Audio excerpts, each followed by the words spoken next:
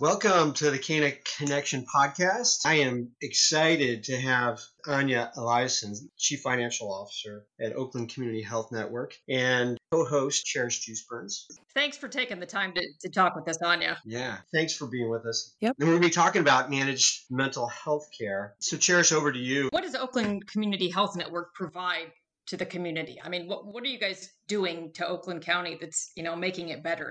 Well, so we serve the population that lives in the county that's considered seriously, persistently mentally ill with developmental disabilities, with substance use disorders, and kids with serious emotional disturbances. So we typically serve people that are beyond what private insurance covers and what is beyond what the typical community benefit would be. So it's typically a higher level of need population. So we work with not only our Medicaid resources, but our local county resources, and we coordinate with our county government, health department. We have a federally qualified health plan that we work in close contact with to make sure people have physical health care. So it's kind of we consider ourselves a managed care organization, but it's really for the specialty mental health population. Awesome.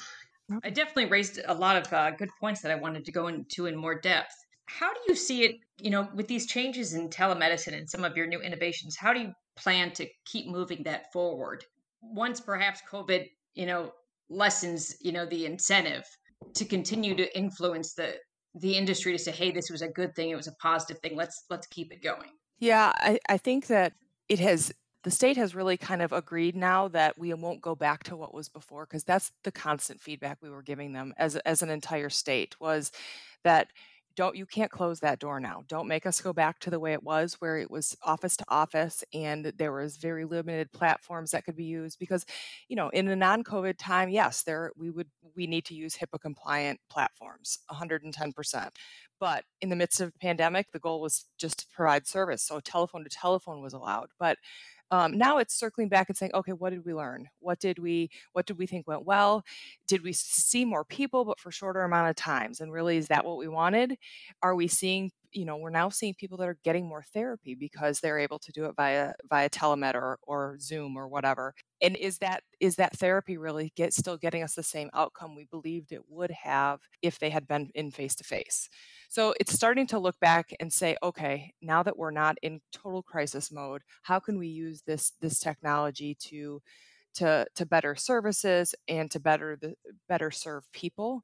And it really does create significant efficiencies from a service delivery perspective, because you're cutting out potentially an hour of transportation time for a case manager that was driving a half an hour out to each individual person's home.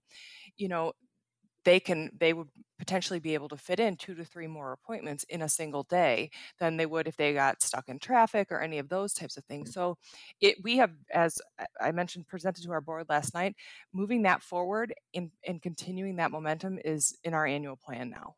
It's always been important to us. We just had some really significant barriers that were holding us back. But now with those removed, we see it as full steam ahead, because we really do believe that people are open to technology now, and they've seen the benefits of technology, and it can just further enhance their services and make it easier for them to get services. Okay, great, thank you. It brings up another point. How do you collect that data? Is another organization doing that? Is that something you guys do internally? How do you validate what it is that you found out?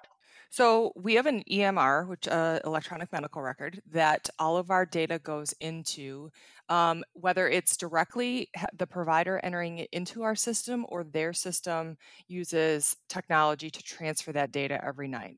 It does depending on the particular provider, but it all goes into our system, which then allows us, not only do we have to report it all to the state, but it then goes into our data warehouse. And so our data warehouse is utilized significantly by my staff and our other staff to analyze what's actually happening in the system.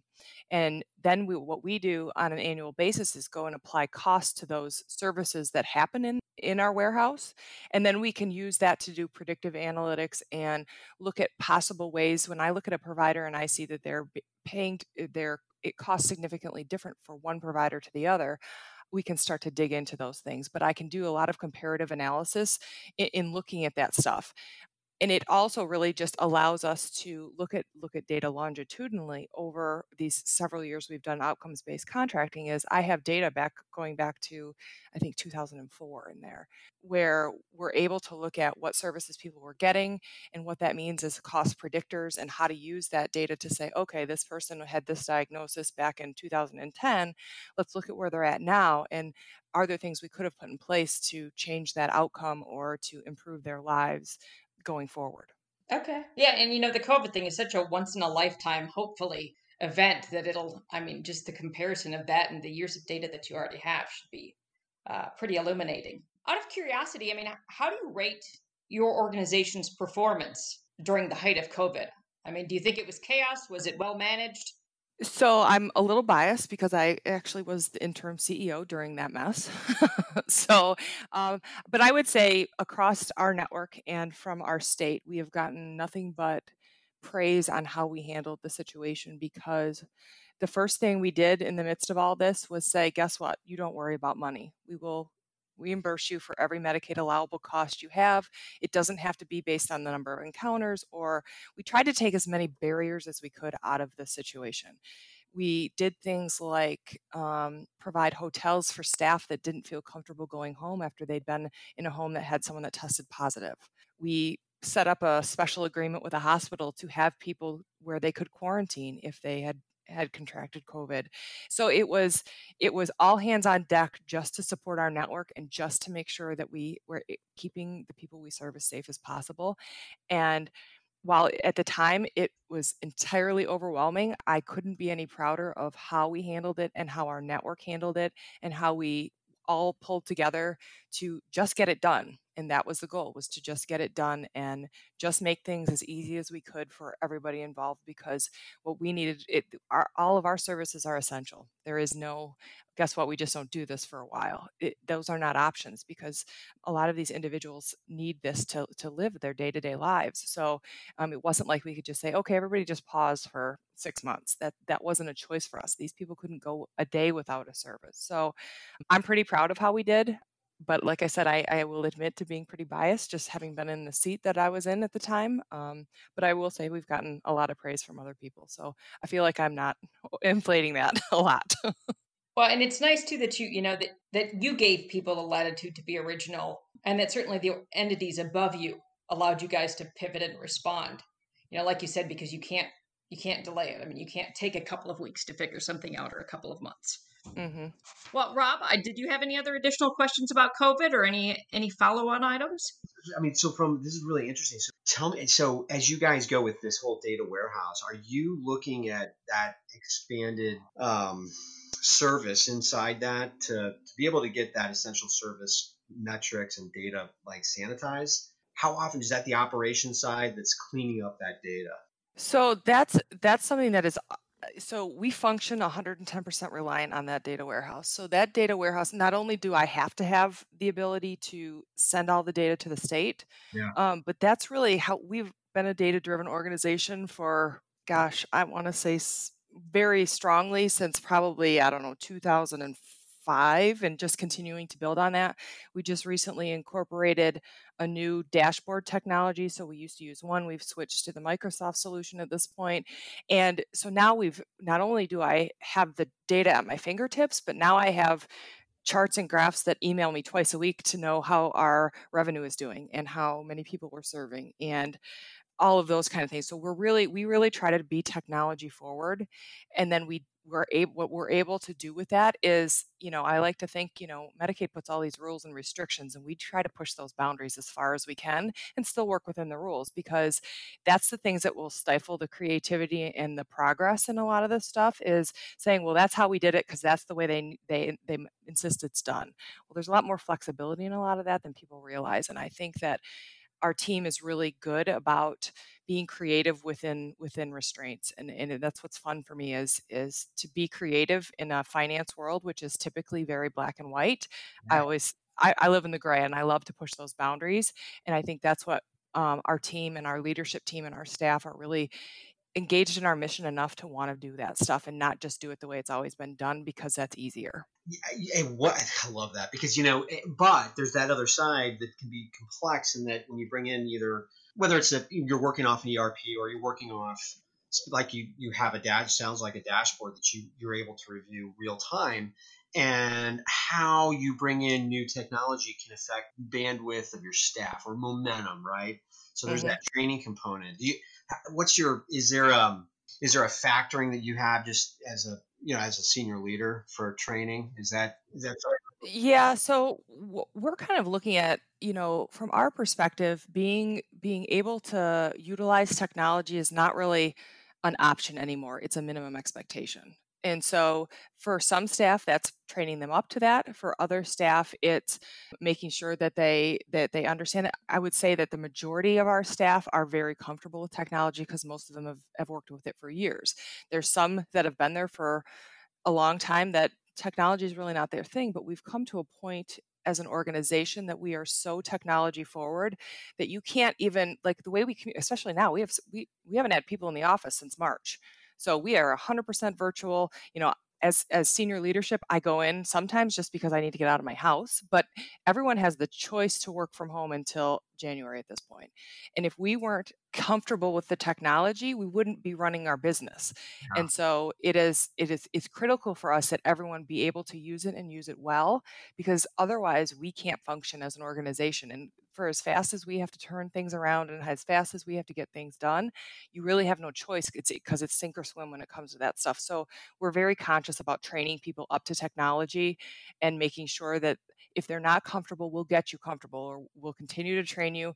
And then new staff coming in, that's an expectation that mm, you've got to be able to use Excel, and you've got to be able to, you know, do some of those different analytical skills, and communicate via Teams and all these different options that we have, just because that's how we do business now. yeah.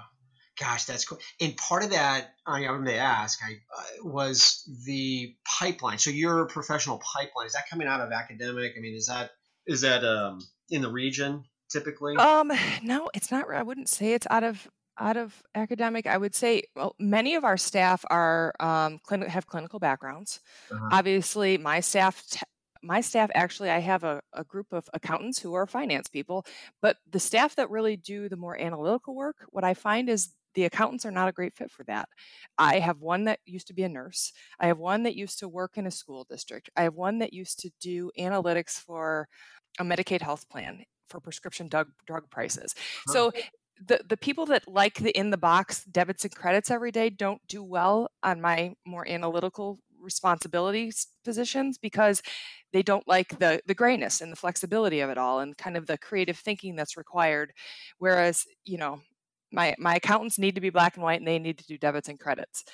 But like the rest of our staff, a lot of them are clinical, and so they have clinical backgrounds. So it's marrying them to the idea that in order to provide good service, you've got to be able to look at the aggregate data and understand and be able to tell the story of what it says. Because just handing somebody numbers doesn't tell them anything. It's interpreting the numbers, telling people what it says, and then coming up with a plan of what we're going to do about whatever it does say. That's fantastic. That's really nuanced. I mean, there's not that I know of, not a whole lot of organizations in that, especially in the CFO bucket, or what is that branch or that staff that has that approach. So kudos, that is really really neat, and that ties in knowing the operational ebb and flow and intent of having those subject matter experts, if you will, both on. Mm-hmm. Yeah. Yeah, I would not be a good finance person in a normal world. I would be bored. Oh man. I'll just say, Anya, just the inflections in your voice, it's so great to hear about success stories. And I think our community, our population of listeners will want to hear, hey, here's an ongoing management of essential services that's not just a success, but it's really it's progressive in terms of how you, Anya, and your staff and team are managing that. And my hat's off to you. For those out there, Anya, if you want to, is there a website or tools, links, etc.? Yep. So our website is Oakland Community Health Network, and it's oaklandchn.org, which has all of our information and resources related to the services we provide for the people of Oakland County.